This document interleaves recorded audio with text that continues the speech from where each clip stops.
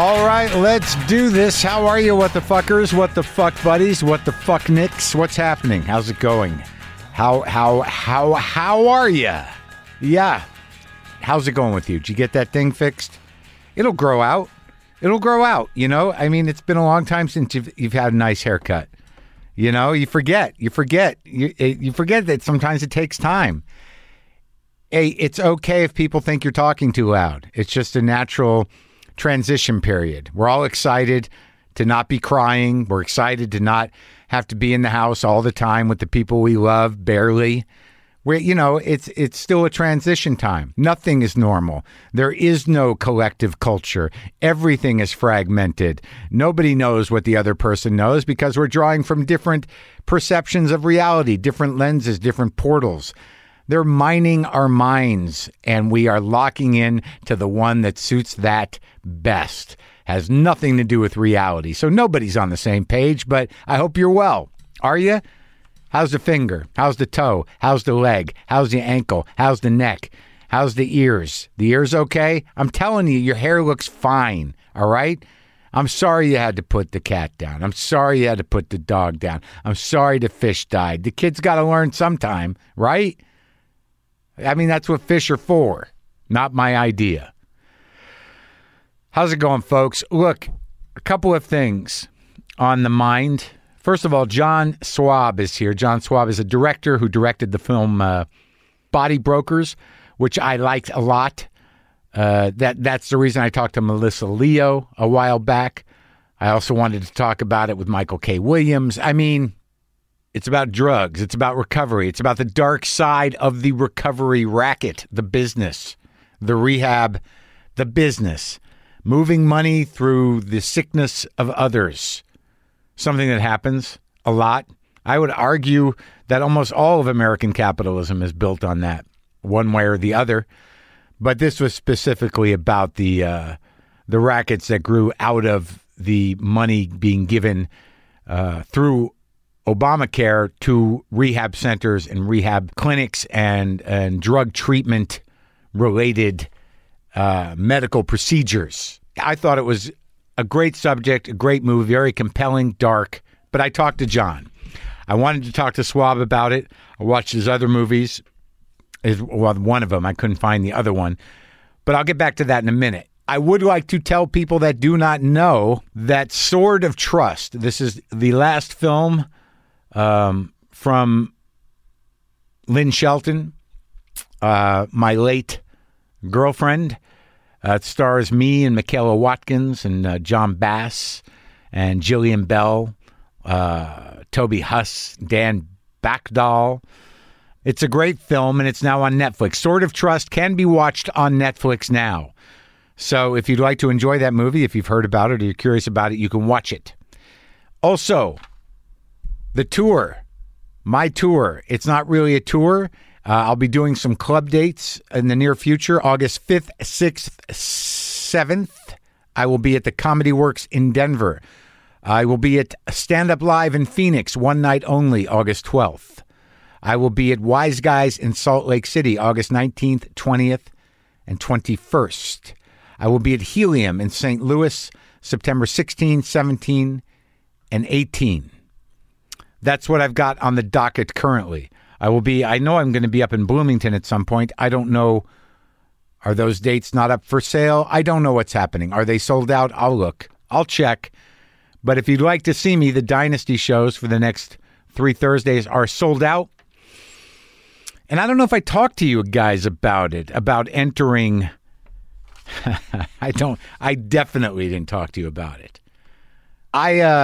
Okay, so you know the process. I'm losing my mind. I'm trying to put together an hour. I don't know how much I've got. I know I've probably got about 20, 30 minutes probably, and a lot of things that I'm curious about and talking about and want to talk about.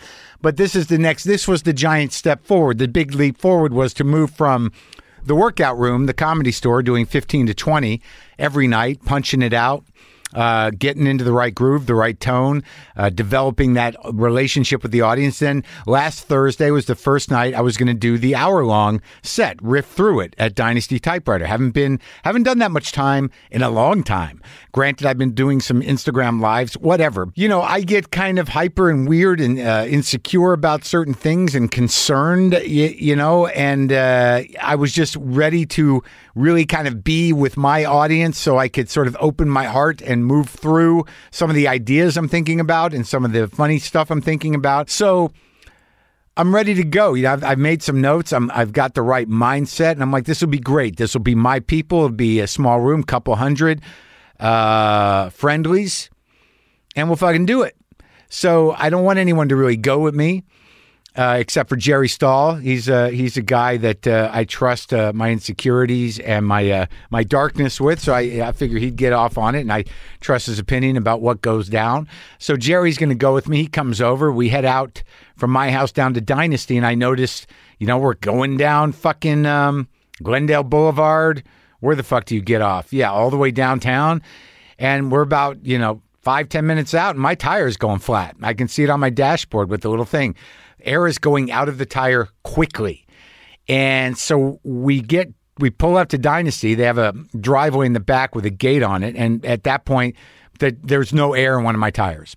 So I'm fucked. I've got a flat. So that's, I'm heading into the hour, trying to get in the right mind, and I get a flat. So we pull up to the gate, and right as another car had just pulled into a space that wasn't a space right next to where I got to pull in. Big car, luxury car. I want to say a Cadillac. I'm not sure. Maybe it was a big car. And I'm like, what the fuck's this guy doing? What is he doing? And, he wasn't even a space. I had to kind of pull around him to get in the driveway and then walk out to the front of Dynasty to get someone to come open the gate. And I got a flat tire on the back tire, and it's 7:30, showtime's at 8. And I'm like, what's up with this dude in this car? He's just a big dude just sitting in the car. I'm like, is there going to be fucking trouble? And, I get out of the car to sort of deal with the gate. And then this guy gets out of his car. He's a big dude, like classic, East Coast looking big dude, older dude, like Italian, like old school looking big dude, like an Italian looking guy. And I'm looking at him thinking like, what are we doing? He's smoking a cigarette. And I'm like, what is happening here? And he goes, oh my, you're him. Marc Maron. It's Marc Maron. You're Marc Maron. Oh my wife loves you. She's online right now. Hold on a minute. He's calling his wife. Hey, baby, Marc Maron's right here in front of me. Marc Maron, come over and meet him. You want to meet my wife, right? I thought you were an asshole, but she loves you. You're not. You're all right. Marc Maron is here. I'm like, oh my God, how is this happening? How is this guy going to be in the room of love? How is this the guy? Why is this the first thing? I got a flat tire, and I got this guy here, and he's calling his wife. He's like, oh, you want me to call AAA? I got gold. I got AAA gold. I'm like, take it easy, man. I'm going to deal with the tire. I'll call him. It's no problem. Here comes my wife. Marc Maron, you want a picture? I'm like, holy shit. It's a scene in front of the theater in Annie Hall. I'm here with two guys. I'm with the cast of The Godfather. I'm standing here talking to two guys named Cheech. It was one guy named Cheech, but his name wasn't named Cheech. I forget his name now, but he was very excited for his wife. So his wife comes, I say hi, but I got to deal with the tire. And Jerry is at this point, like when I come back to see if the guy's going to open the gate, he's already trying to sort of edge away from the situation and walk towards the theater. I'm like, where are you going? And the guy's like, I called AAA. I'm like, hang up. Don't call AAA. I'm going to take care of this. Hang up the phone. And his wife goes, come on, honey, hang up the phone. Let him deal with it. Don't make a big deal. I'm like, please, go in the theater. Relax, just let me deal with this. And he's like, you sure, Marc, I can take care of it? I build buildings. I'm building a high rise down on Pico. I'm the contract. I'm like, all right. I gotta get ready. And his wife's like, come on, he needs to get ready. I'm like, oh my God, what the fuck is happening? I got a flat tire. They open the gate and I'm like, do I call AAA? I don't want to fucking wait for AAA. I don't want someone out here waiting for AAA. I got to deal with this, man. So I just fucking empty my trunk and I get the jack. I got a spare in there. I fucking pull the tire off. I put the fucking spare on. It's now 7:40. The big guy has gone into the theater. I go into the theater. I'm sweaty. I'm dirty from changing a tire. I don't know what the fuck is happening. But all I know in my head is that, like, look, man, I don't believe in God shots. I don't believe in God. I don't believe in a mystical order to things, although occasionally I'll be sitting upstairs in the room upstairs looking out the window, and a hummingbird will just hover and look right at me, right inside. I don't know who that is. I don't know if the bird is like, look, man, you all right? Where's the fucking, why don't you fill up the feeder? Who are you? I don't know if that's my dead girlfriend sending a message. I don't know why. That my biggest concern is like, look, man, I don't want to perform for meatheads. I don't want to fucking, have to worry about that. I just want to open up and do my thing. And this guy shows up and I get up there and I'm like, I got to do the job now. All I'm worrying about is I don't want that guy to fucking start talking in the middle like, here we go. What are we doing? But this guy loves his wife. His wife is my fan. But all I'm worried about is like, I don't want this guy making a scene. So I get up on stage and I tell the whole story of what I'm telling you right now. I guess it was a territorial thing. Like, I am like a professional. Don't fuck with me. This is my space. This is what I know is happening. So you got something you want to get out? Let's do it now. I just gave you 5 minutes of my time. I told the story, got some good laughs. I know you're in here. Are we good? Nothing. Great. I've established my territory. Now let's do the show. And it made me lean in, man. It made me fucking step up. It made me do the job. I'm like, you know what? I'm an entertainer. I've prided myself on being a club comic in a lot of ways. I can make anybody laugh. What am I worried about this guy? And I did an hour and 25 minutes, and it was a lot of great stuff. Definitely a nice foundation for the work I need to do. And it made me realize that, I'm ready. I'll go do those clubs and I'll have enough to talk about. I don't know why I didn't believe that. I go on Instagram Live and do it an hour and a half, wandering around my house with my goddamn cats, Buster and Sammy Red, Shmuley and Booster. But then after the show, I go outside and this guy's in this non-parking space. He's standing there as I walk out. He's got 2 flat tires. Someone flattened both his tires because he was parked wrong. He's like, if you want to come see the high rise, I'm like, I get it. I'm good. He's like, hey, what are you doing? Did you call AAA? She's calling him. Can you believe it? 2 flat tires. And I'm like, I can't, man. Hey, it's nice meeting you. And I got out of there. It was quite a night. But it felt good. I don't know if anyone cares. I don't know if it's relevant. I need it to be relevant to me. And it felt that way. It felt like there's things to do. There's places to go. The world that is my world, the world of people that give a shit about my world will enjoy what I have to say. I can't speak for all the other worlds. So many worlds, people. So many fucking worlds. Right? So Danny Trejo on Monday and John Swab today. John Swab also in recovery. Got a bit of time. And it turns out these movies he made, both of Running with the Hunted, is that what it's called? Run with the Hunted, I think, and Body Brokers come from, his direct experience. And it's pretty devastating and pretty dark. And this is a dark tale. But he is sober and he does seem grounded. And, it's a hell of a story, Oklahoma story. But I was thrilled to talk to him. This is a heavy recovery week. Big recovery week here on WTF. Some dark tales that end up okay, man. There is hope. You can get off it. You can stop it. I just talked to a person I kind of know, but I kind of grew up with. They have a drinking problem. I mean, it's something so common. There needs to be an open dialogue around it. But you can recover. You can change, as my 2 guests this week speak to. Body Brokers is now available to buy or rent on digital and on-demand platforms, or you can watch it on Cinemax starting tomorrow, July 9th. He's got a new film as well coming out with most of the same cast, Melissa Leo and the crew. Ida Red begins playing on the festival circuit in August and will be coming to theaters later this year. I didn't know what to expect, and I was glad I talked to this guy because I think that the work he did was important. It certainly shined a light on something and certainly humanized a very dark, the dark world of addiction, but also the very dark world of recovery scamming. So this is me talking to John Swab.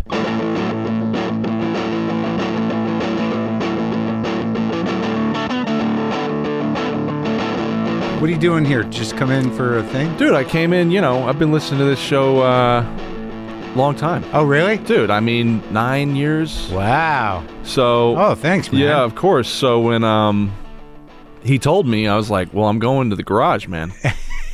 I'm not going to do, because all the interviews I've done for this movie have been, virtually. So I was. Well, I've been thinking about the movie. I've been thinking about Tulsa. I watched one of the other movies, the one that was easier to find, Run with the Hunted, I watched. And I couldn't find the other one. The other one seems to be harder to find. The other one, I think, has been, it's been pulled from the internet. Because of Marilyn Manson, or what? I'm not certain, but around the same time that happened, it really, yeah. It's called Let Me Make You a Martyr. Let Me Make You a Martyr. They just pull it. They don't alert you, you're part of this. And the company that we did that deal with, I have some issues with. So Huh. So yeah. Well, I mean, so where do you live now? I live in Woodstock, New York, right now. Oh wow, that's nice. Yeah. How long have you been up there? I've been there about 6 years. Really? Yeah. Did you buy a farm? No. I wish I could afford. You're not living in an apartment, are you? No, I live on in a nice house on a piece of land, and I actually I bought a house in Tulsa where I'm from this week. Going back, I do a lot of work there. A lot of movies and Yeah. I mean, I don't have any sense. Like, I grew up in New Mexico, driven through Oklahoma. Right. I've only talked to a couple people who are actually from Oklahoma. I talked to Wayne from Oklahoma City, Wayne Coyne. Sure. And then I talked to Tim Blake Nelson. Oh, yeah, love that guy. Yeah, one of the great Oklahoma Jews. Yep. One of the five. And one of the five. I know the other four. Yeah. And I know there's a rough history to it, but you grew up your whole life in Tulsa. Until I was 18, yeah. Like, what is that? What was your family there for generations? I was just getting the history from my grandmother about all this. Really? Yeah. So they were in Missouri before that. Right. And God, people wanted to leave Missouri even then. I guess, yeah. I mean, it's still rough. Yeah. And they moved to Indian Territory. Mm-hmm.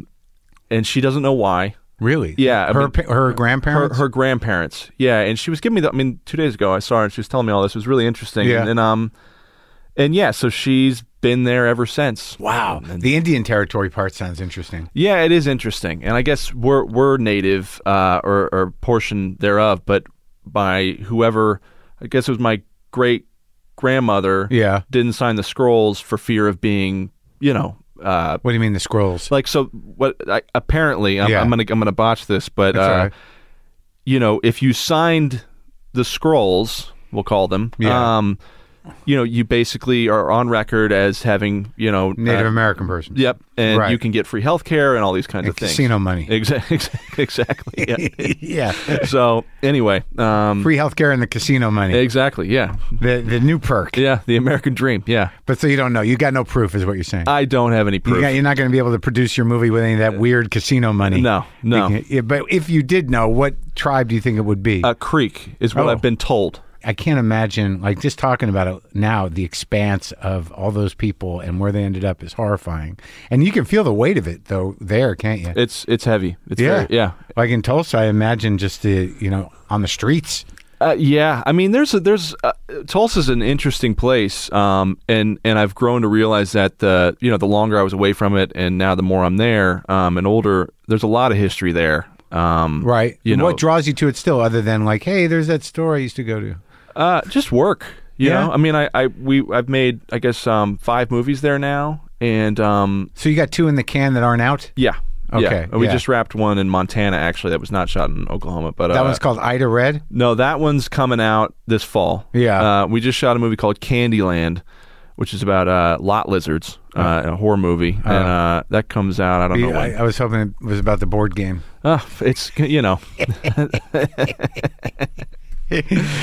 So you got Melissa Leo in the new one too again, huh? And Ida Red, yeah. I love that woman. Well, yeah, she's amazing. Yeah. What's that movie about? That movie is about, it's kind of like, once after we got done with Body Brokers, I needed to kind of take a break from the social responsibility of a movie like that, where and I love 70s crime cinema, and just kind of an homage to Straight Time or The Getaway or really? I love Peckinpah. Peckinpah. all day long, man. Yeah. I used to do a yearly Peckinpah Film Festival. Really? Yeah, but I go all the way back to like ride the high country and go all the way through, just watch them. I love them. I love the I can watch Bring Me the Head of Alfredo Garcia. That's my favorite. I mean, where he's just talking. Warren Oates talking to the head. Oh man, like yeah. Just flies buzzing around. Yeah, that movie's crazy. Yeah. And I watched, what do I like? I think my least favorite one, I hadn't watched The Killer Elite in a long time. And like maybe since I saw it with my dad or like when I was a kid. Sure. I watched that again. It's much better than I remember. Right. And I don't watch Convoy. Although they shot that in Albuquerque when I was a kid. And I went down to the Hilton Hotel to see if I could get autographs from the people in Convoy because it was one of those weird everyone was in it movies. Sure. And I ended up meeting Ernest Borgnine. That was a big day. That's pretty cool. That's pretty cool.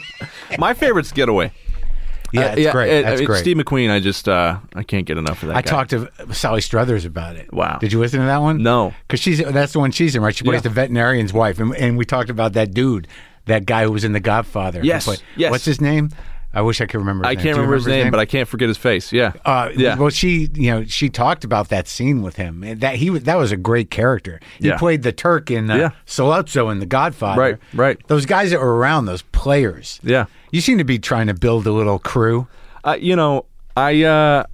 like working with people I like, you know, and it's fun to make movies, especially the size of movies we've been making. It's much easier if the people, are friends of yours, Sure. Yeah. So like in Tulsa, you got brothers and sisters? I have a little brother and a little sister. Yeah. Oh, really? Yeah. You're the oldest one? I am. And your folks are still around? They are. And what do they do? My father is a criminal defense attorney now. Really? Yeah. So what do you mean now? Like it's a new thing? He used to be on the other side. So when I was a kid, he was part of like the prosecutor for the paying his dues. Yep, paying his dues. And then they just flip over and try to get people off. Yeah, well, you have enough kids and you need to, make money, I guess. Yeah. No, of course, yeah. Oh, that's interesting. And what's your mom do? She's an artist. Like what? Like painting? All sorts of stuff. Video stuff. When I was a kid, it was she was doing photography, doing painting. So my mom was like that too. Yeah. So like that. So there is I guess I have to, and I think most of us have to not make assumptions about Tulsa. You're telling me that like I'm getting the sense that there's some kind of sophisticated, intelligent, creative people in Tulsa. Yeah, there is, and there's a community. There's a community. And I guess that's changed a lot since I was a kid. But yeah, it seems to be kind of building a bit of a community. Yeah. Is do you feel that people are like coming back? Do you feel like that it's on the verge of some sort of resurgence? I don't know about a resurgence. Is Tulsa going to be the new Austin? I think they'd like to. That's their pitch. Yeah. But I know that. Since the pandemic, specifically, I mean, tons of people from California, and they're moving. I think Texas, California. Or Texas, New Mexico, and Montana have seen crazy amounts of people just moving in from the East and West Coast. Yeah, I missed my shot. I grew up in New Mexico, and I was kind of holding on to this idea, like I'm going to buy a house in New Mexico, but I could never really follow through with it because, what am I going to do there? Right. Yeah, I don't know if I want to live there. Right. But it'd be nice to have a house there. But then, how much time am I going to spend in there? And when I go back, I'm like, okay, so I'm home. And what am I going to do here? Right. But you're going to be sitting around writing scripts and putting shit together. Yeah, my wife loves it there. Your wife is in the movie. She's in Body Brokers. She's in a lot of my movies, yeah. But she's in Body Brokers? I'm trying to remember. What'd she play? She plays the girl in the treatment center with Melissa Leo. She's crying and telling you about her daughter. Oh, yeah. So but she's got that great part in Run with the Hunted. Yeah, she's great. As the woman that the guy saved. Yeah. When he was a kid. And she's in Let Me Make You a Martyr. Yeah, she's in Candyland. She's in a great band called the Bobby Lees. Yeah, that's what she does. Yeah, you guys got kids? No kids. Is that going to happen? I don't know what we're going to do. Sorry, I don't want to pressure you or anything. But let's talk about Tulsa in terms of because I'm glad I watched the Run with the Hunted because it was one of those movies where I don't know if it was intentional or not. I don't know what is intentional on behalf of directors, but I realized this morning that you're kind of playing, because I couldn't quite understand the kind of Oliver Twist nature of the thing, in terms of the setup. Like there's like a Fagin and there's all. But then it wasn't really that. And then I realized because of the reference in the movie that you're kind of playing the neutered S.E. Hinton sense of childhood against the realities of what that childhood becomes. Sure. Was that on purpose? I think, yeah, I guess so. Yeah. And that was beautifully put, because he's reading S.E. Hinton, and it's clear that, like, when you get into the grit of what those kind of lives become, kids who are on the streets for so long. Right. And then, like, his little crew, they all seem so innocent, even though they were supposed to be criminals. And I don't know if it was just a matter of, like, who you could cast or who you found where you shot it or what it was, but it definitely felt like those kids came out of, like, The Outsiders. Right. And Michael Pitt's character was, like, a hardened fucking monster in a way. Right. So, like, and he was reading S.E. Hinton. Right. So it was sort of, I realized... Because when I'm watching, I'm like, you could be a kid and watch this with your parents if you wanted to. Right. Though it doesn't end well. You're not a Hollywood ending guy, that's for sure. Right. It's more of a poetic ending. I guess, yeah. Poetic justice ending. Yeah. That was my first movie I made sober. So, I came out of, the depths of everything and wanted to do so much in one movie. And, I think... there's a lot of things I was trying in that movie, and some worked out better than others, and I'm really proud of it. But it's definitely a lot. Yeah, well, I think that, like, whether that was intentional or not, it was sort of interesting to me that there were these two worlds, and I didn't really realize it till this morning, because when I was watching it, there was part of me that was like, well, is he trying to sort of, like, get kids to watch it? Like, there was a tone to those kids where it almost felt... kind of like designed to help kids. Sure. Well, I think, I was really, at the time, fascinated with the idea of, I really wanted to make a kids movie. Yeah. Because I grew up, like, Outsiders and Rumblefish were filmed where I was from. So Holy shit, Rumblefish. Yeah. So, I prefer that to the Outsiders. Yeah. But, so I had this weird attachment to these movies, and I wanted to tell half a kid's story, and then... where do you think it's going? And then take it the exact opposite direction and right. turn it into this other thing. Yeah.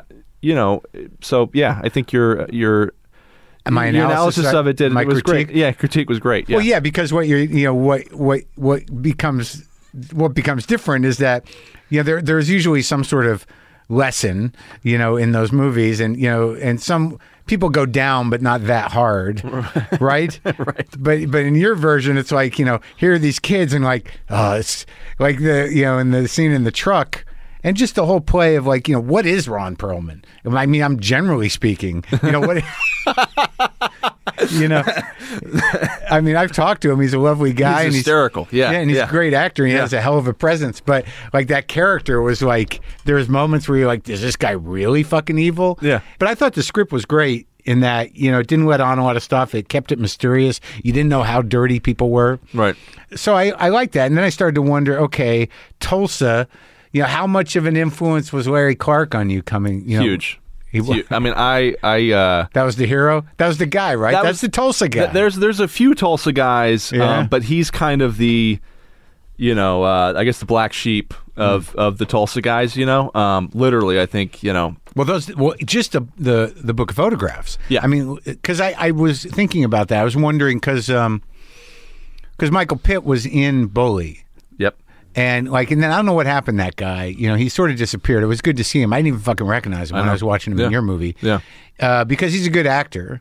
And he's an unbelievable actor. Really. Yeah. He really is. Yeah. And also, who I like is the guy who played the dirty dad in that movie. Brad. Yeah. Brad Carter. Yeah, Brad Carter. Yeah. Like I've seen him in stuff where you're like, oh fuck, that guy. He steals any scene he's in. Yeah. Right. Yeah. But it did remind me that there is that you're kind of tapped into a lineage there. So because you go back to Kids with the Larry, which is Larry Clark's other movie.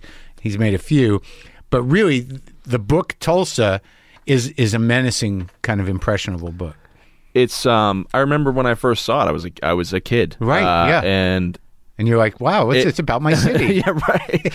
But it changed me. I remember, there's movies like that I saw that changed me. And just realizing, I knew what a camera was, but I didn't know it could do that. It could go in those places. And Larry's book is, There's a couple of them, right? There's Tulsa, and then there's the ones he shot in Times Square, which right? were And then disturbing. The teenagers, right? Teenage West. Yeah. There's a few others, but I think Tulsa was good. Those pictures of that idiot who shot himself, like in the leg. Right. And you're like, what the fuck are these guys? They're just sitting around shooting speed. Right. Yeah. Hanging out with guns. Yeah. Well, and I was like, that's Oklahoma in my head. Yeah. It's it kind of is in a lot of places, and I'm proud of it, in a weird way, but because I'm that guy, and at a cellular level, but I think. People don't realize how big of an influence Larry was on pop culture or, cinema at large. Just with those photos. I mean, Scorsese, references them. Paul Schrader does. I mean, a lot of people that... Well, that makes sense. Paul Schrader. Yeah. Yeah. I love Paul Schrader too, man. I'm sure. Yeah. Why wouldn't you? I do too. Like, these are dark men with problems. Yeah. Yeah, right. I have that in me. Right. I have the feeling you went further out than I did. Right, but, right. Well, what was your trip? How did you get all fucked up? When did that start? Same thing you probably have heard a bunch, where I just 13, 14? Well, came out, just feeling a little off and, just slowly, mixed up along the way, Got into the life? Yeah. But your parents seem like they were okay people. Yeah, so they are good people. I just think, when I was growing up there, it was a very kind of walled off place, Tulsa. Small community, very religious. And did you grow up with the Christian stuff? Oh, yeah. So your folks are that way? Yeah. Yeah, so I guess there's a lot of Jesus in Oklahoma. Dude, what brand? Jesus, guns, beef, teen pregnancy. We do those things well. Oh, yeah? Yeah. That's good, man. Yeah, so... is that on the sort of the states kind of like... when you like, what about Oklahoma? Teen pregnancy, meat. Jesus. Come on. Come on down. Most of you are welcome. We'll let you know if you're not. Yeah. So, how religious? You. Oh, me? I mean, when you were brought up? When I was brought... I went to some Catholic school for a little while. Oh, so it's Catholic, not Baptist? No. And it's a pretty just religious place. Now I am not. I'm more, I guess you'd call spiritual or whatever, Sure. So that means, how long have you been sober? Coming up on 6 years. Oh, pretty fresh still. Yeah. Jeez. Yeah. So how bad did you get? Pretty bad. Yeah, pretty bad. Yeah.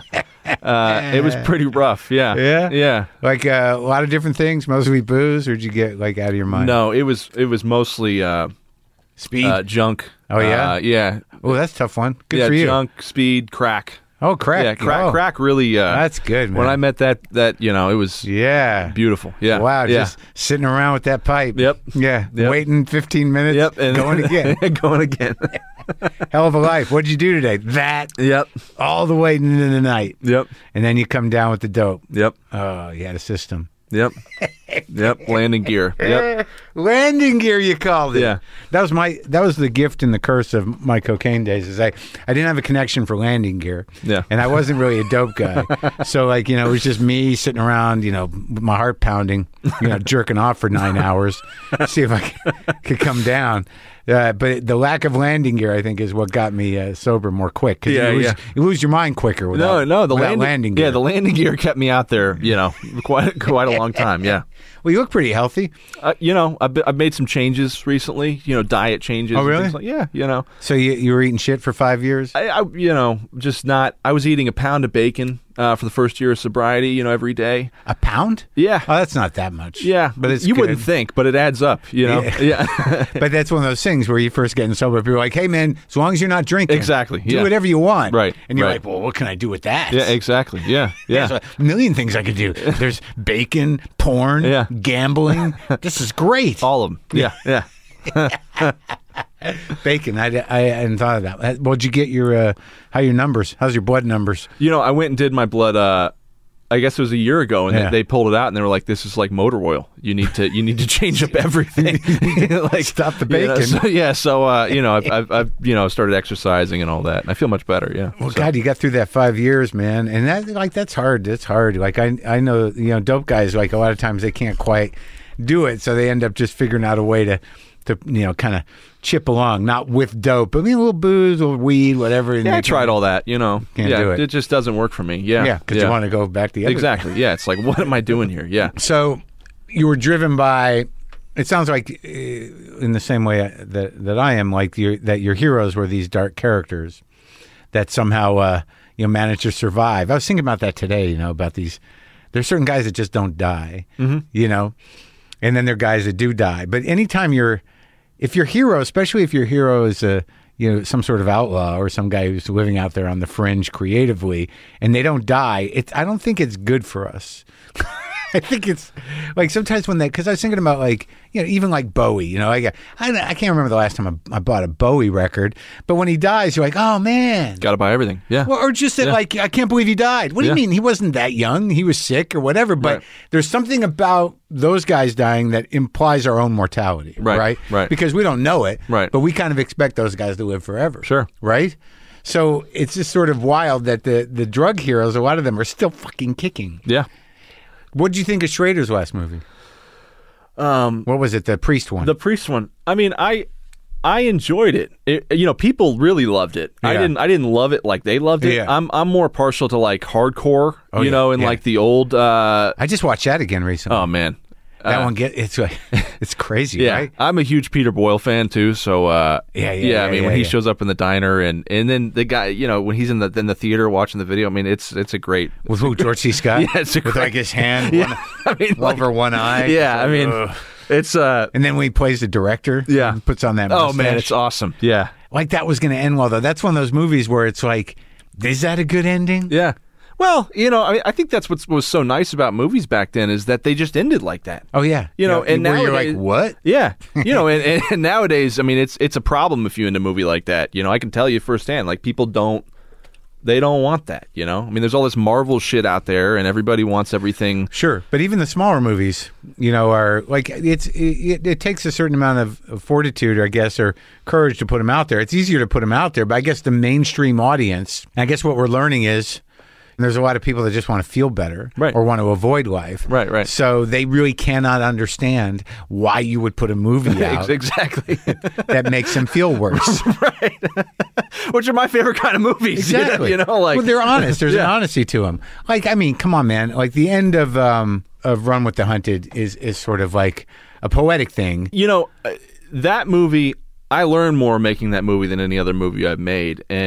And one of the reasons is because when Michael came, we had shot 10 days. Yeah. And we didn't have that character to play the older version, Michael's character. Okay. So Michael finally agreed and he came to town and he wanted, we ended up rewriting the script for like 2 days together.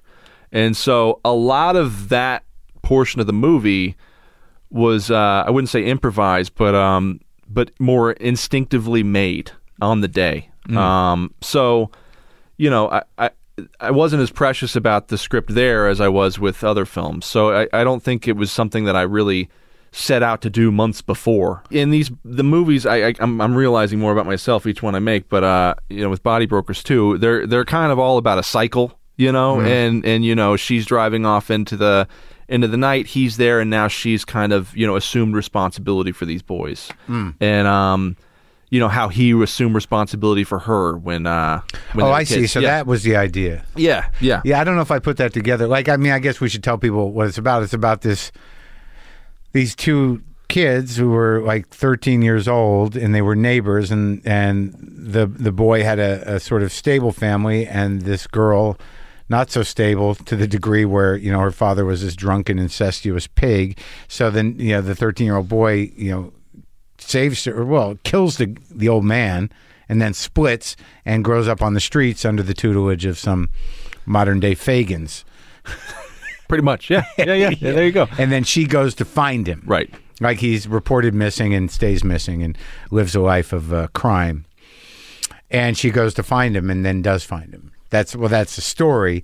So the idea is that she's got to take care of those 4 kids? I guess so. Yeah. Huh. Yeah. I don't know that, like, after it was done that I registered that. You know, like, I guess what does happen to him? There was part of me that sort of like, I thought he was just going to say, like, okay, you guys can run free now. He says something similar to that, I think. Yeah. Yeah. But is that like, was that shot in Tulsa? Yes. So is it really that sparse? Because there are definitely long, big shots of open road there that didn't look like you had to close down the roads. It's amazing. You go out at 10, 11 at night, and there's nobody on the streets. There's something really nice about that. Yeah. That I find. I love to go out and walk in the night, and nice or scary. Well, yeah. Yeah, both. Now these guys, like, because I was talking to my producer, I was telling him, it's like, so when you reach out to them, because I've been reached out to about movies. Sure. So usually it's sort of like, how long do I got to shoot? Sure. How many days? Right. And that sometimes if the script is good, because I know Melissa loves your writing, and the writing's so good, so these guys want to do it. They don't know what's going to happen with the movie. Right. But usually it comes down to, like, if it's a week, I'll do it, right? Yeah, some people, it's funny because others would prefer more time. Yeah. People like Melissa, she's like, I won't do 3 days, but I will do 7. Right. Even though it's the same amount of material. Right. Just to make sure she does a great job. Yeah. And, we just did a movie and it was the same thing in Candyland, where the guy wanted extra time, same amount of money, and it's, I appreciate that kind of stuff. But yeah, I mean, you usually assume, as little time as possible for most people, Yeah. Now, The Body Brokers, which is, the movie that got us here, like, now, you went to rehab? Oh, yeah. How many? I lost, tens. Oh, really? 10 plus. So you were one of those, it took a while. It took a bit, yeah. Oh, man. Yeah. So you know that life, you know that experience. Very well, yeah. And you just kept going back, though. Yeah, well, Did you get court ordered? No. No, you just couldn't fucking... No, it's not even that I couldn't. It was more so like, I lived, somewhere between on the street and then kind of wherever I could find for so long that... In Tulsa? No, all over. Los Angeles, New Jersey. Really? What was that part of the life? Just... You just went to these different... So you left Tulsa, and before you had started making movies, obviously. Right. And you went to New Jersey. No, I went to... I guess I went to Colorado for a little while. To do what? Sell drugs. Oh, okay. Got involved in that kind of stuff. Yeah. And then I came back to Oklahoma. And when then... you're like 18? I was, yeah. 19? I was 18, 19, 20, and then I went to Chicago for a little bit. I got a scholarship to an art school there. I applied, put together a portfolio or whatever, and I spent, I got about a cup of coffee there before I checked myself out. And, and you had big plans, I'm sure. Yeah. I'm going to do it right this time. Do it right. It's going to be great, and tried to kick dope up there. Didn't work. Yeah. And, got on your own. Yeah, on my own. Yeah. And then I went to Los Angeles and San Diego, and it just got worse and worse. And then what's the New Jersey part? So when I was making the first movie and a short film before, a guy and I were working together, and he lived in New Jersey, so we would go and spend some time up there. So it's worse in San Diego. Yeah, it got really bad there. Yeah, you were incapacitated, not doing anything. No, I was, I was selling things to make my habit, to maintain a habit, and it just got really dark. Wow. Yeah. You're lucky to be alive, guy. Yeah. Absolutely. Well, it's interesting that you were able to that somehow or another your talent or your desire to create won out. Absolutely. And that you're capable of it. Sure. That doesn't always happen, but I have to assume that has something to do with the fact that you are capable of it. Because a lot of people have dreams of doing things that get lost in drugs, but there's no indication that they could have done them anyways. Right. So when did you know that you could? When did you start doing creative work? When I was like 14 or 15, I started painting. That was my first thing I did. Because your mom was a painter. Yeah, and I got into it, and did you have a feel for it? Yeah, I was pretty good. Yeah, I I did. I eventually did pretty well with it, but I I took a painting over to this woman's house. She owned a salon. She said, how much? And as a joke, I said $800. Yeah. And she went in the back and gave me a check. And I was like, I'm just never going to work again in my life. You know, what a racket. Yeah. So, you know, once I got a little taste for that, it was, you know, it kind of stuck with me. But yeah, I mean, I don't know. I've never not, I've wanted to do what I'm doing for as long as I can remember. Where did you get the chops? I mean, when did you go to school for filmmaking? No. I mean, I've just, you know, I've made a lot of mistakes. And, well, I mean, but how does it start? You know, I started writing what I thought was a script, but was more like a, you know, some terrible novel. Yeah. When was this? This was when I was in, 14, 15. Yeah. And, you know, I kicked it around, tried to figure out how to make a movie, finally decided, okay, well, this movie all takes place in one day. What happens the day before? Yeah. And so it was like we decided we'd make a short film about the day before. Huh. And so that's what we did. And, you know, that got me a taste of, okay, this is how you make something on a smaller scale. But who'd you get in touch with? Were these just guys you were hanging out with? Yeah, what'd you shoot it on? We shot it on an Alexa. You know, we got on a, Craigslist and met some people. Yeah. And put some people together. I met my wife. She was an actress. She auditioned for this and was in the short film. This is when you were in L.A.? No, this was on New Jersey. Oh, in Jersey. Yeah, and we just put it together, and in 3 days we shot a short, and I remember just the feeling I had of making something in the process of filmmaking was it was addicting to me, you know. So. And did you enter it into things? Yeah, I mean it you know, you can.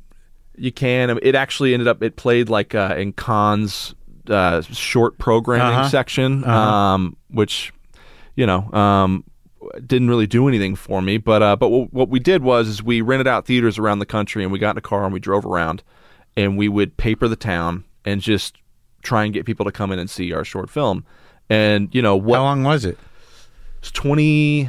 I think it was 23 minutes. And that was the whole evening for those people? Yeah, pretty much. And, you know, some people showed up, some people didn't. Either way, we'd tell them what we were trying to do. And finally, we went back to Tulsa, and we had a screening, and we packed the house, and it played, and people were really freaked out or disturbed. And then what was it about? It was about an abusive father who is kind of taking advantage of his daughter. Yeah. And she has a brother, and he's trying to get her out and get her to run away with him. So this is sort of like you broaden this theme and run with that. Yeah, I worked this theme out. Yeah, I've worked it out. And so, you know, the next morning, I got a call at about 6 a.m., and it was this guy that I'd known, you know, from a kid I knew, his dad. And he said, "Where are you? And can you meet me for coffee?" Met him for coffee, and he said, "You know, I saw your film, and you know, how much money do you want?" And I told him, like $200,000. And he was like, "Great." To make your next movie. Yeah, great. Let's make the feature movie you want to make. Yeah. And so, you know, we started prepping it, and that's, you know, what we did. And I Can Make You a Martyr? Let Me Make You a Martyr. Now, so what's that movie about, since we can't find it anymore? That movie is about the brother of this girl. He comes back from being out of town. He's been gone. Oh, I see. So this is what you mean by the day before. Right. So it's 6 years later, and he comes back to town. So you had this other story planned. Yeah, this feature I had written, you know, been writing for, you know, since I was 14 years old. Yeah. Okay, so the short was sort of the pitch. Yeah, it was the pitch. Exactly. Okay, yeah. And some guy took it by coincidence? No, I mean, he's not a film guy. You know, but you invited him to the screening. We had done, I think, 10 screenings, 10 cities. Looking for money. Looking for money. Okay. Looking to meet people. So you were inviting, you know, specific people. Yeah, I mean, at the end, it was just like anybody that'll come and watch the fucking thing. You know, and this guy showed up, and you know, I'm extremely grateful for the opportunity. You know? So what happens in that movie that we can't see? Yeah, so he comes back to save his sister, to finally get her. He's ready, and it basically all takes place in one day of kind of him coming back to his old life and having to reckon with all of these different, you know, problems that he left and messes. And the dad and him end up having, you know, kind of squaring off a little bit. You know, you would think, yeah. So the dad's involved in crime and stuff. Is that Marilyn Manson? The Marilyn Manson is the hitman that the father hires to kill his son. Oh, yeah. I haven't talked about this movie in a long time, so I'm having you're helping me formulate my pitch. Yeah. So who played the dad? Marc Bone Jr. Oh, so he plays a heavy in that one. Yeah. He's great in that movie. He's one of those guys that I've been seeing around for years. I can't even remember the first place I saw him. But he's around. Like, he's always sort of around. I feel like, I don't think I've met him, but I think I've seen him somewhere. He seems like a guy who's... Awesome guy, man. Yeah. He seems like he's got a past. He's a real guy. Yeah. He's one of those people you meet and he's like, you could sit and just have dinner with him and have a great time and wouldn't feel any... Yeah. He's a real guy. Yeah. So that was that movie. Right. And what happened to it? You didn't get a distributor? Or? No, we did. We did a distribution deal. It got out there. It actually, because of Manson, a lot of people saw it. A lot more people than I think we anticipated seeing it saw it. And what was the feedback on that? It was amongst the horror and like kind of the cult folks, they loved the movie. So you would classify it as a horror movie? No, I wouldn't. I would classify it as like a pulpy drama. Okay. Now, do you like the horror movies? I do now. You didn't grow up with it, though. No, I didn't. I've been, kind of going back to when we did this horror movie recently. With Melissa. No, this one was not. That was Ida Red was with Melissa. That's an action. That's not a horror movie. Yeah. Candyland's a horror Candyland. movie. Okay. And after Ida Red with Melissa, I started kind of binging on horror and got really fascinated with it and wanted to make a horror movie. What is it about it, you think? I think it's... Because I can't lock in. I find it, when I grew up, I was like, it's campy, it's not scary, I don't... To me, it's frustrating, especially if it's a thriller. It's like, get on with it. Yeah, kill all of them. What are you going to do? I agree. And as a screenwriter, what attracted me was how liberating it is, because all of these things you kind of get penalized for when writing a drama or a movie like a true crime or whatever you'd classify Body Brokers as. You're actually kind of you're rewarded for with horror, like the campiness, like things being weird or not tying up, or like there's kind of this freedom. I get it. Yeah, I get because I don't have any muscle to appreciate it.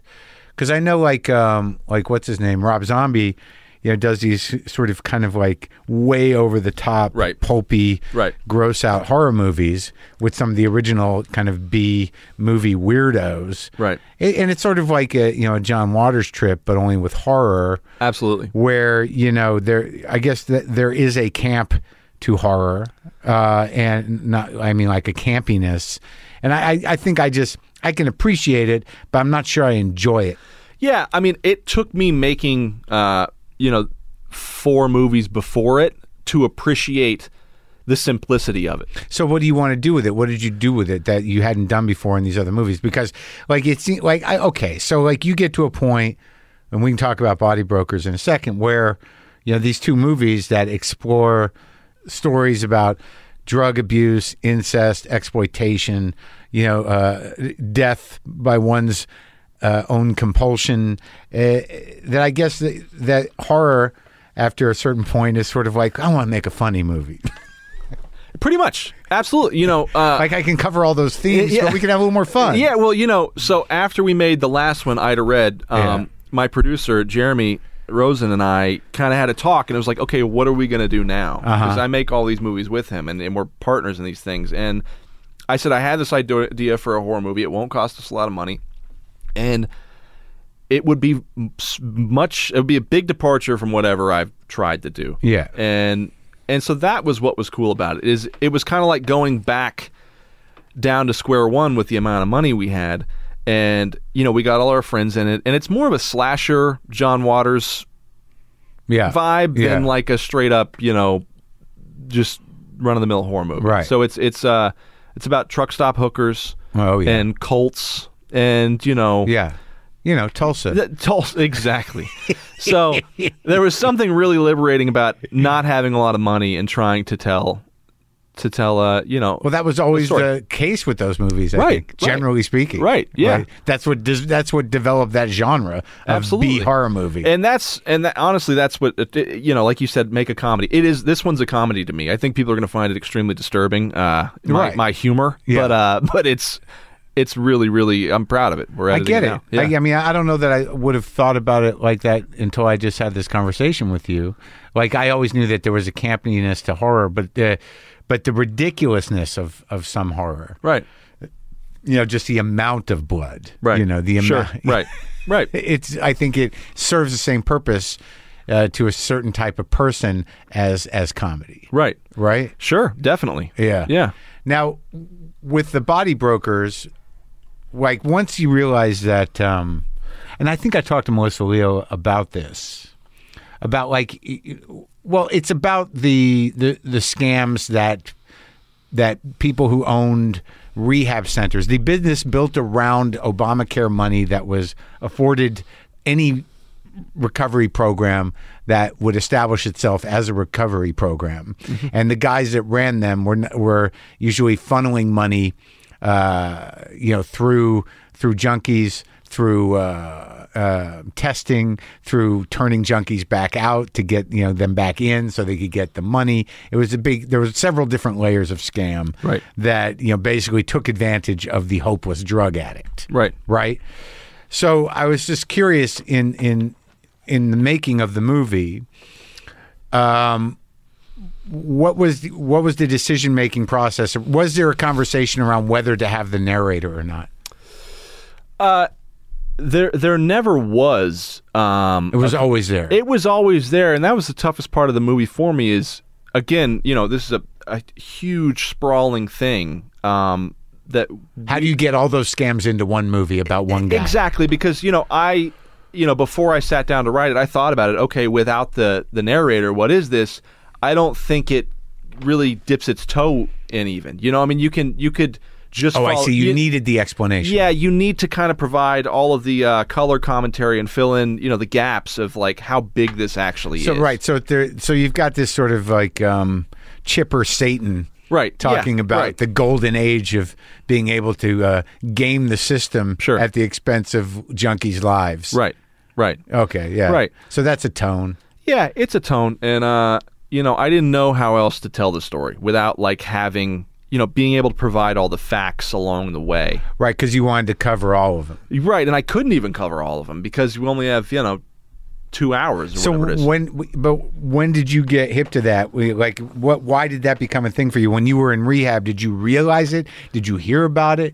Did you know what was going on? Were you being used in that way? All of the above. Uh-huh. Yeah. So, I mean, for me, it didn't take me long when I went to rehab to realize that it wasn't, they didn't have the best intentions for me. Really? Yeah. I mean, a lot of these places are have private funding or run by hedge funds, and I feel like hedge funds and people's health and well-being are if they're not at odds initially, they eventually will be. And the bigger these places grow and the more money that's at stake, the more corners you cut. And cutting corners, but like the whole part about relapsing, we're bringing relapsers in on purpose to run money through them. Yeah. I didn't know about that, but I got a buddy who I bounced it off of, and because he works in that business, and he was like, "Oh yeah, all of it." Oh. I think he knew the guy that you based it on, maybe. I mean, there's a few of them. He might know one of them. Yeah, out here. Yeah, So the first time I really got hip to it.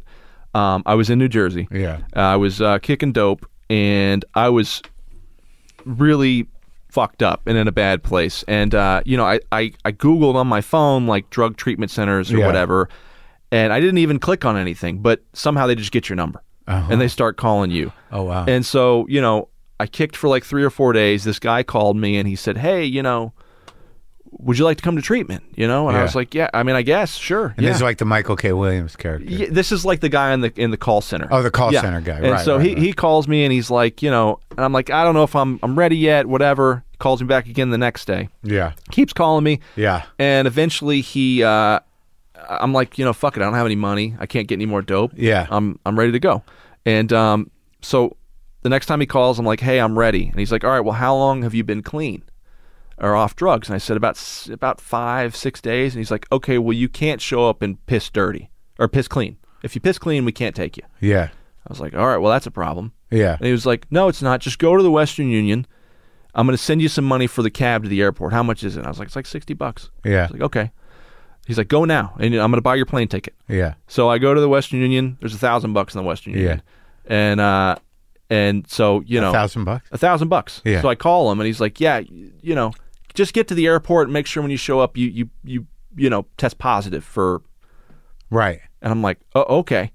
So he said, use the money to get high. Absolutely. And then get on the plane. And then get on the plane. He didn't say that, but that's what that's what he was saying. So I called a cab. The cabbie took me all around town. I got everything, saw everybody. Yeah. And then he drove me to the airport, and I'm just slamming dope in the back of the cab the whole way. I get on the plane. I fly down to Florida. There's a guy waiting for me in a car. Yeah. I get in the car, and he's like, hey, so do you have anything on you? And I'm like, what do you mean? He's like, it's in a trick question. I just need to know. And I was like, yeah, I do. And he's like, all right, we'll pull off. So we pull off at this little, quick stop or whatever. And he's like, you want a 40? And I was like, yeah, sure. So he grabbed me a beer, and I just sat in the back of his car and, was slamming dope and drinking a beer. And then he took me in and dropped me off. And so that was like a blatant example of how corrupt these places had gotten. So for that $1,000 of investment, he was able to run taxpayer money through you into the system that he was working for, right? In the number like $35,000-$40,000 more. Yeah, probably more. Right. Yeah. Wow. Yeah. And you knew, so how could you not know there's some sort of scam to it? So then to make matters worse, I'm there. It's a terrible place. It's a really dirty, in Florida. Yeah, it was a really rough place. Yeah. And I called a buddy out here in Los Angeles, and I said, you got to get me out of here. You got to get me out of here. Yeah. And he's like, and I knew he worked in treatment, and he was like, well, I can give you a guy's number who can. Right. So I talked to this guy, and he's like, yeah, we can get you out here. Once you complete the 30 days, we'll fly you out here, and you can stay in our place. And I'm like, okay. And he's like, do you have anybody out there that would want to come with you? And I'm like, what do you mean? And he's like, I'll pay you $1,000 per person you bring from that treatment center to mine. So really? Yeah. Really? So, I got to hop in my step now because I'm like, I go back into the cafeteria and I'm like, hey, man, you want to go to L.A.? You ever been to L.A.? You're a funny guy. You could be a comedian. You want to go to L.A.? I'll introduce you to everybody. And so I got about 6 people to go with me. Really? Yeah. On the same plane? No. So I flew ahead, and then the next week, once they completed their time there, they went too. And I didn't know that this was wrong. I just figured we're all going to Los Angeles and together. you make $6,000. Exactly. Yeah. It's like the best of both worlds. So I did that. And once I got there, out here, and they showed up, and I kind of started to realize that this was like a real thing that was going on because, one of the scams. Yeah, one of the scams. Yeah. And, I ended up going back out with my $6,000 and getting high and, taking myself on a little, a tour. And then I got sober later. But, after that, I'd been sober for about 3 years, and I came out here to visit my wife when she was working. And I talked to one of my buddies who ran a treatment center, and he was like, you got to sit down with me and hear how crazy this has gotten. And I was like, I have no interest in getting back into that. I'd really done a good job in running a clean program. I didn't want to be around anybody who was involved in it. Yeah. And I ended up going and meeting with him eventually, went to a meeting, and then afterwards we sat and talked, and he broke it down for me, and he called some people and had them come over and tell me what was going on. And I couldn't believe it, the amount of money and how this thing had kind of mushroomed into this real cottage industry. What was the doctor scam again? So the doctor scam is, they will basically... so if you're an opiate addict, or alcohol, you can get a chip, like an implant put in you, which will block the receptors to your brain for dopamine or whatever, or opiates. And so what they would do is anybody, they would take anybody. Yeah. They'd go on the street and just pick up people, homeless people, and say, hey, we'll give you $300. You want to come in? You get this thing put in you. Yeah. And then, a week later, we'll take it out of you. And we'll pay you, give you $400 all in. So they got the money for the surgery, which is at a cap. Right. And they would just use these people, pay them out, and still make a profit. Because they're making, $20,000 a surgery. Right. Wow. So that was the whole thing. And these are all desperate, sick people. Oh, yeah. So they're easy marks. Easy. Because they don't give a shit. Easy. I wish somebody had asked me back then to do it, because I would have done it. I would have been like, And now, so this is what your movie, that you're trying to encompass all of this through this kind of, through this series of characters. Like the Michael K. Williams character in that movie, obviously not as, demonic as the main guy. Sure. played by that guy. What's his name? Grillo? Frank Grillo. Frank Grillo. Yeah. Like, he seems like a real guy. Like, he seems like one of the guys out here. Frank's amazing. Yeah. But like, he's the real Satan. Yep. Right. So and Michael K. Williams is just a dude who's making a personal compromise, knows what's up, and he's working the system to make his own money. He's a contractor. Right. For the devil. Right. Yeah. And then, like, the poor kid, Val Kilmer's kid, is that who it is? Yeah. He's a good actor. Yeah, he's great. He's great. He gets sucked into it. Yep. But, like, I thought that the way he played it, which was, like, almost void of any real character or personality in a way. Right. Just like a naif kind of, right? Yeah. And that was intentional in casting. Yeah. No, I know. Yeah. Because he's kind of Yeah. And the girl was a little monster. Yeah. But like, I again with, you know, and how you characterize your own experience, and then the end of that movie, like it can't really end in any other way. But it's pretty raw, man. Right? Yeah, I think so. I hope so. Yeah. What do you mean?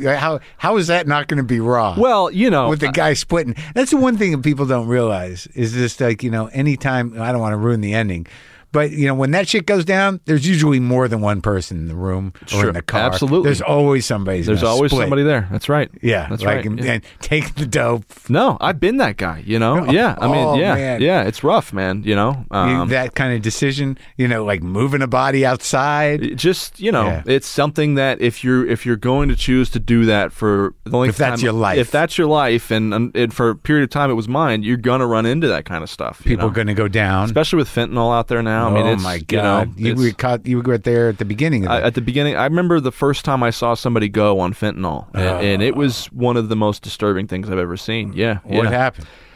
You know, they don't know it. Well, I've seen people, unfortunately, you know, move on when they're shooting regular dope. Yeah. But with fentanyl, it was like a demon was leaving this person's body. Like he turned into a contortionist and started twisting and writhing, and it was like he was trying to fight for whatever was left in him to stay. And he clenched up, and then he just went limp and fell out of a chair. Did he know that was what it was? Neither of us knew. So that was just in there. It was just in there. And, oh, my God. You know, and it's... And that's where you had maybe thought for a second, yeah, maybe I'm not going to take the hit. No, I mean, honestly, you know, the sickest part about it is there must be some really good dope. Right. Well, that's always the case. You know? Yeah. Like he did too much or he didn't do it right. Right, yeah. If I just half it up. I mean, that's, you know... Well, yeah, that was always the thing in New York. I remember realizing that. Yeah. That any time there was like... when it was all the China White in the late 80s... that when it was around, if people started dropping dead, all the other junkies are like, where are they getting it? Well, that's true. I mean, and there was a joke in New Jersey when I was there where, you know, junkies would watch the evening news. To see because it would say, you know, today in whatever county or town. 4 overdoses? 4 overdoses. And then the next morning, everybody would be there for the morning shift, you know, to pick up. That is crazy. Yeah. So it's free advertising. So you saw, like, you know, you were really in the shit and saw that stuff and kind of... It must have, like, whatever you had to process once you, like, got hold of sobriety must have been heavy. Yeah, I think so, but... Were they close friends, any of them, or just people that you knew in the life? I've known a few close friends, but the people I saw were not. You know, they were just, you know, running buddies that know... Yeah. People you saw at the place where you or, you know, that guy, you know, he and I ran around for, like, 3 weeks together. Right. And then that happened, you know. Wow, man. So did you ever meet Larry Clark? No, I never did. He's still alive, you know. But it seems like you got to meet him. I talked to him. I listened to that. Yeah. It was hard to wrangle that one, but I think I did all right. I was there with you. You know. I was very excited for that one. It was a tough one to keep in bounds, but I'm a huge fan, man. Yeah, I'd love to. It's so interesting, like guys like that who have there's so much hustle to them. Yeah. You know, so like, you know, you got, you know, the real story, then you got the hustle, and then you got the hustle that they're pulling on you. Right. You know, like... Well, he's a pro, man. I mean, that's like, you know, he's the real deal, you know, this life that we're talking about, and, you know, and he's been around a long time. I was actually the other day looking, there was a few photos from Tulsa for sale, and I was, you know... I mean, he must have done editions of that. Yeah. I think I've got a reprint of the book. Yeah, I just bought a first edition. You did? Yeah, but, you know, I wanted to buy... My buddy has one of the original prints, and and I want one. How much they go for?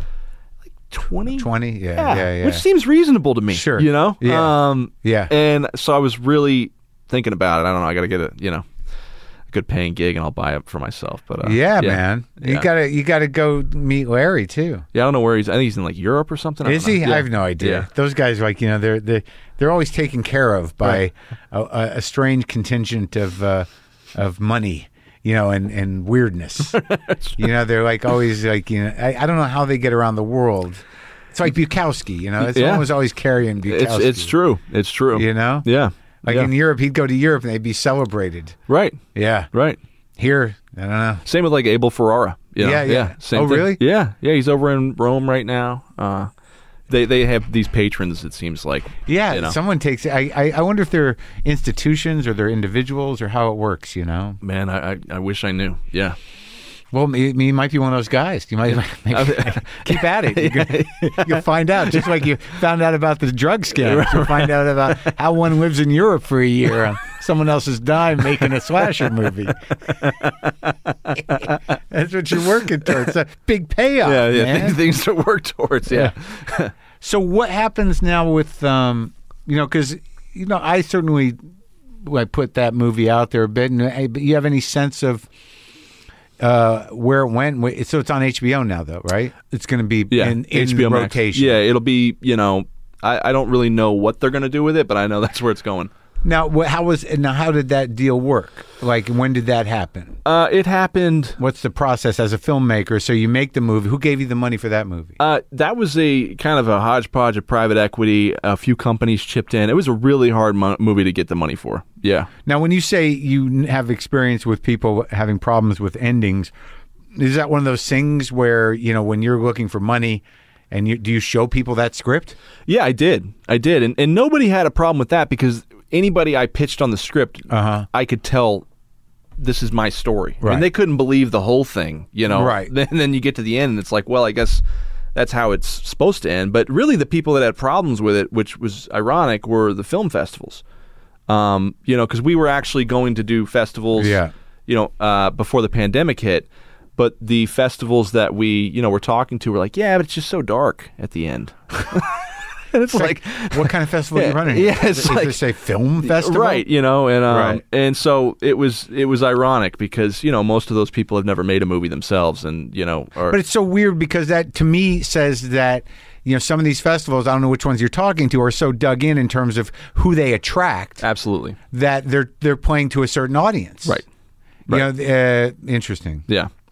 Yeah, like it's a sort of a middle class artsy fartsy audience. Absolutely. Yeah. That doesn't. They're just trying to keep their support. As opposed to most of them, or at least the American ones, have such heavy corporate influence that kind of shrouded in independence. One of our big donors is a drug rehab here in town, so we can't really. We're a little concerned about your film because we're getting a lot of money from Hazleton. And now I'm not I'm not saying anything bad about Hazleton. It was the only one that came to my head. Been around a long time. I'm sure they're on the level. Yeah. From everything I've heard, they are. Yeah. They are. Yeah. They're the old timey ones. Right. Okay, so you make the movie, you pick up a distributor for a bit, right. And then how does HBO get involved? So typically with a movie like this size, a lot of distributors will want to have a TV partner. So what that means is, the distributor will put it out for 3 to 6 months, right? On Amazon, Apple TV, all that for rent or buy, right? And then 6 months later, they'll partner with a TV person like HBO Max or a streamer to then lease it for a period of like 18 months or so. Okay. All right. Yeah. So this is your time, I guess. On HBO Max. Yeah, this will be my time. Now, has you found that, like, we're after that one, well, I guess it wasn't really out when you started doing Ida Red. How'd you finance that? Same way? No, Ida Red, we had two, reputable, well-known companies kind of come in and wrap their arms around. Because of your work. I guess. Also the cast. They really like the cast, and the story. I mean, it's kind of like I said, it's kind of a throwback homage to Peckinpah kind of stuff, and that stuff usually does well. People like it. Yeah. And what about Candyland? Candyland was all was financed by two people, and Jeremy is one of the main people who put up the money for that because he believes in it so much. That's your manager? Yeah, manager and producer. Yeah, the guy who's in my house right now. The guy who's in the house. Yeah, he's a fucking a killer, man. Great dude. Well, I wish you best of luck with everything. It's great talking to you. I appreciate it, man. Thank you so much. I think we covered it. I think, hopefully, yeah. Oh yeah. No, we got a guy dying on fentanyl. I mean, that's we dug in, and that's what we found. Well, dude, thank you so much. And you played a big part in my recovery. Oh. I mean, early on, attraction, not promotion, but sure. I would listen to your show, and I remember laying in a detox bed listening to one of the shows, and you mentioned to the guy, "You're a sober guy, right?" Yeah. Me too. And you guys went on this whole thing, and it actually really helped, because it may be stupid or whatever, but people, like yourself out here doing, what I wanted to do, right. Doing this thing, being sober, it provided, some you knew it was possible. Yeah, and it really it helped me. So being here means a lot, and I appreciate you helping out our film. We need it. And well, it means a lot to me too, man, because kicking the life that you kicked is it's a really hard one, and you seem good, and just stay on it and I'm doing what I can. Yeah, you look great, man. Yeah, I appreciate it. Yep. Thank you.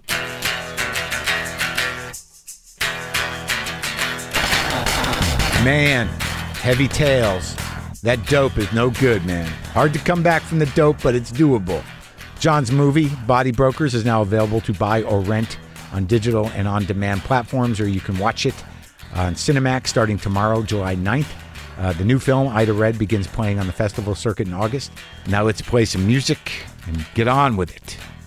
Get on with it. Get on with it. Stay on it, man, will you?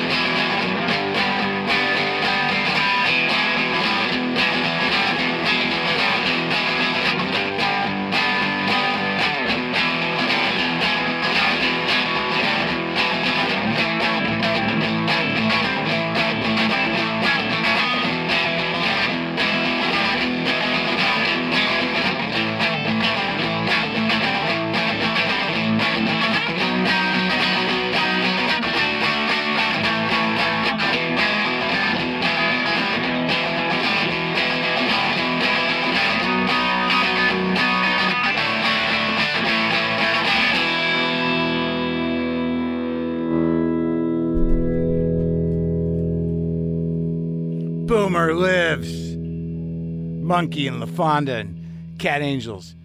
Cat Angels, man. Cat Angels everywhere. Oh, they're coming down fast.